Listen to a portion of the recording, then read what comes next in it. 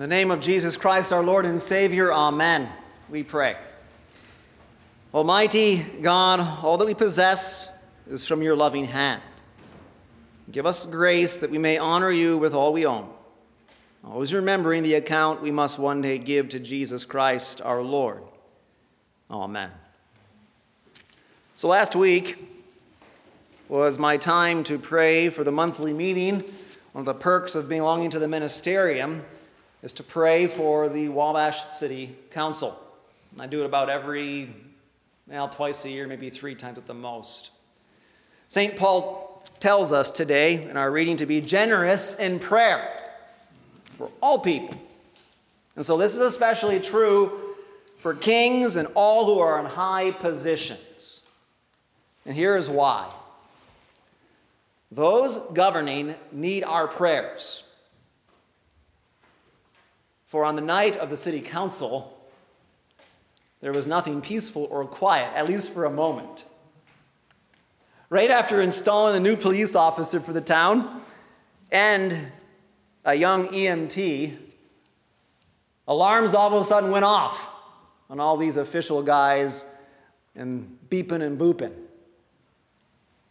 A silence entered the room, and 6 or so EMTs just got up and walked out, and then sirens were blazing a few moments later.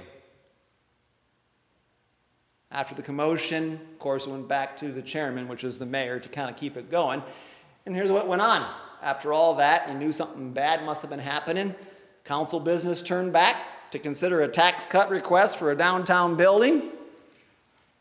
And, fun, the 2023 budget for Wabash.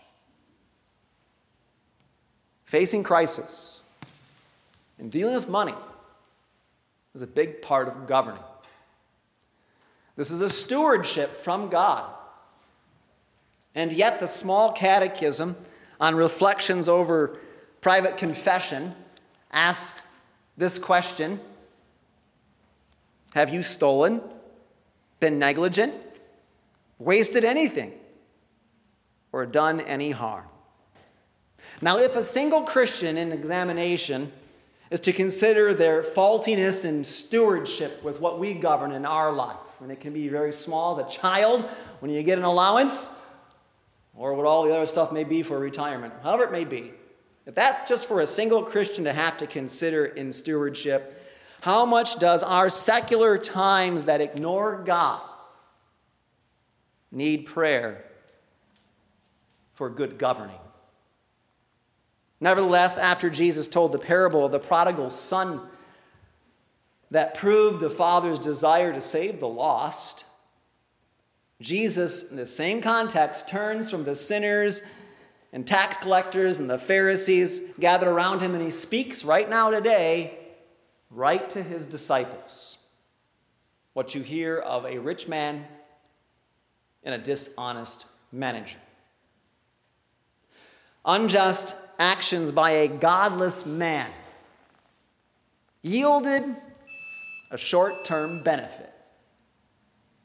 But it was the wisdom that Jesus emphasizes on how that happened, the wisdom on how to deal with the goods of God.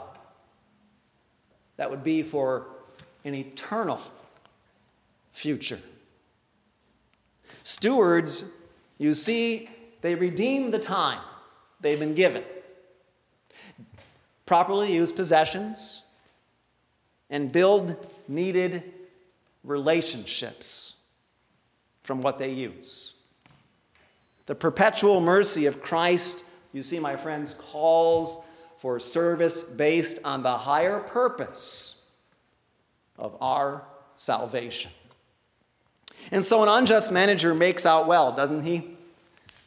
With the lower purposes for life. First, the man had to realize that someone else was the rich man. His dishonesty, he got to a point that he thought he was the king of the castle. And the master said, turn in the account of your management. He was no lord that nobody could question, but a steward, a manager. This realization went from how he wasted his time in extravagance and he probably just, did his thing. It went from wasting time to acting on whatever time he had left. I've decided what to do so that when I am removed from management, people may receive me into their homes. He had an epiphany, almost similar to the prodigal son who turned back to dad. He is a man who had a revelation. Dishonest, but still revelation. The man took his skill of dishonesty to redirect the use of wealth that still belonged to another. He could not rely on himself for a future, so the master was his only option. And so a short time of mercy led to showing mercy to the debtors of the master.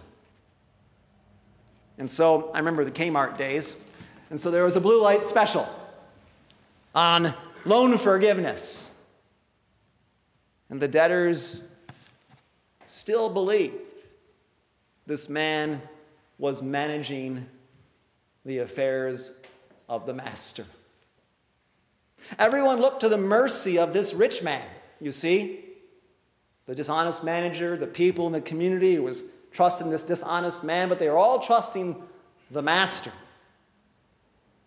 in his mercy. And all the while, the unjust steward was probably crossing his fingers desperately that no one noticed his flinching. The stewardship Christ, you see, understand is to emphasize about how to give credit to anyone who you can think fast. You have to give credit to anyone who can think fast on their feet. All right? When the master finds out he could not go back on the mercy shown to those who counted on him in his community, it was not the money but the relationships then that were made because of his master that secured this man a future, built a bridge to something better for his life. And so Jesus points out that this kind of a wisdom, this shrewdness, is what the godless are good at because they must consider this present age. When you think about only the few years you got to live now, you're going to make it work for you, and you're going to know how to cut the corners and do what you need to do to get what you need. If that's how you perceive life. And the world does it very, very well. Yet sons of light, Christians, the baptized, cannot follow the unjust and faithless ways of the world, but are to be wise, first off, to the greater mercy of God. The stewardship Christ commends holds up the higher purpose, then, of eternal life. That's what he's really getting at. First, being called to an account, of course, is always the law. And as master, Jesus makes this known to his disciples. Mammon or possessions can become an alternate means of salvation for Christians, rather than the security that remains in the Lord's mercy. And so since sons of light are to trust in Christ alone, it means we are to redeem the time given, properly use possessions, and build those needed relationships. I tell you, Jesus says, make friends for yourselves by means of unrighteous wealth, so that when it fails, they may receive you into the eternal dwellings. Jesus tells us today that there is a stewardship over all our goods and gifts, all that we have and all that we are. Nobody is Lord but God.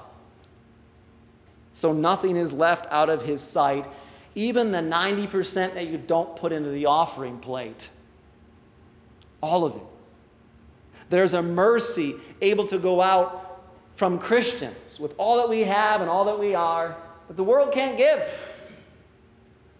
And it's not like the transactional things or the glories aimed for by the sons of this world.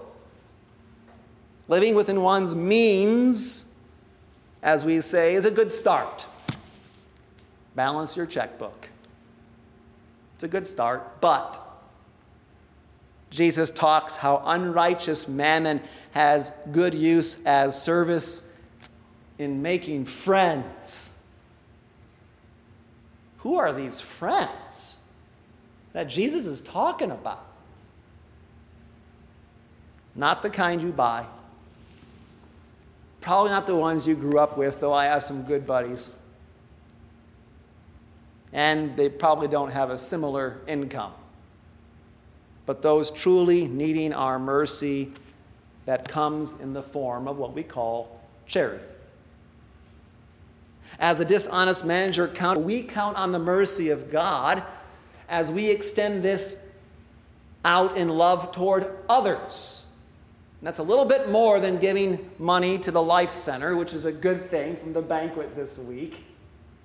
But that's not the same kind of charity that's invested into your everyday life. I can write that off on the Life Center's job.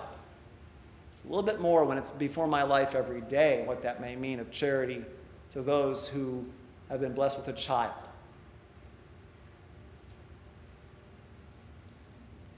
So as the dishonest manager counted on that mercy, baptized into Christ, children of light already have a great security for an eternal salvation, a future. When unrighteous mammon fails, Jesus says it. It is more than what we may be worried about in terms of bankruptcy or the dollar bill not having value. What Jesus is talking about is death, taking everything away of what we have and who we are. To leave this world, then, is to be greeted by those friends that learned of Christ and believed in Him through our mercy shared toward them. And frankly, you're not going to know all of them. You don't need to. Stewardship of temporal and perishable things calls us before the needs of what the civil government and what domestic life deals with. That's what we're talking about. But these things are still lesser things of life. I know they're important to all of us. But here's the big thing.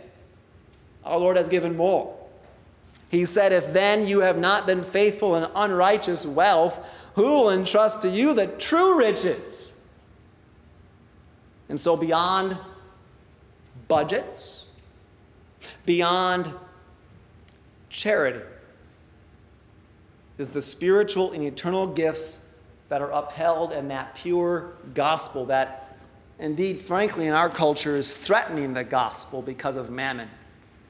It's the gift of what baptism really does that makes you a child of light. The keys of forgiveness that unlock good news to the poor.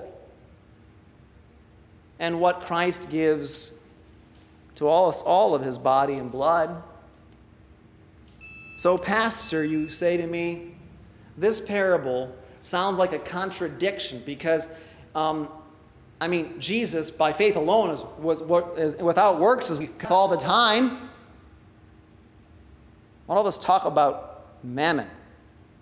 But it's the opposite, you see. We are stewards set apart by the faithfulness of the merciful Lord.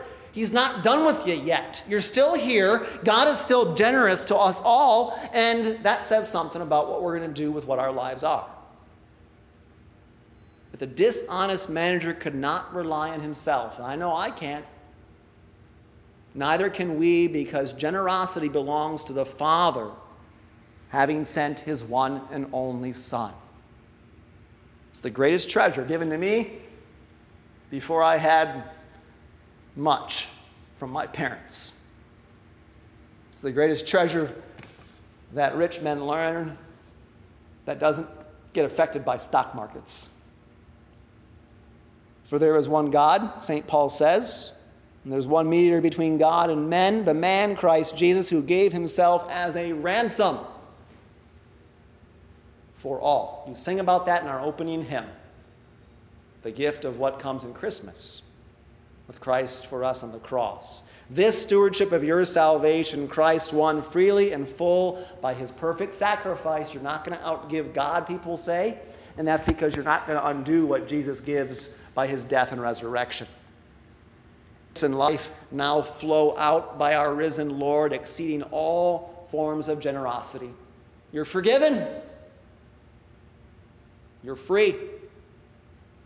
All indebtedness, more than slashed in half, are now completely undone. Children of light have relief in God. So pray for our secular leaders, bound to a world in service to mammon. Luther describes life for us hiding beneath God's grace. Here's what it means, my friends. So the fact is, we are not without a friend or two, in particular, the true friend, who can bestow heaven and salvation, our dear Lord Jesus Christ. We've adopted missionary overseas with the congregation that I bet you is the seminary there, who probably operates at a budget close to what this congregation runs. They have something to teach us, and we have something to give. Count on the perpetual mercy of Christ, for our service is to the higher purpose, our salvation. Amen.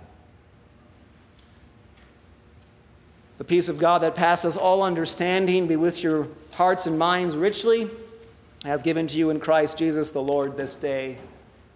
Amen.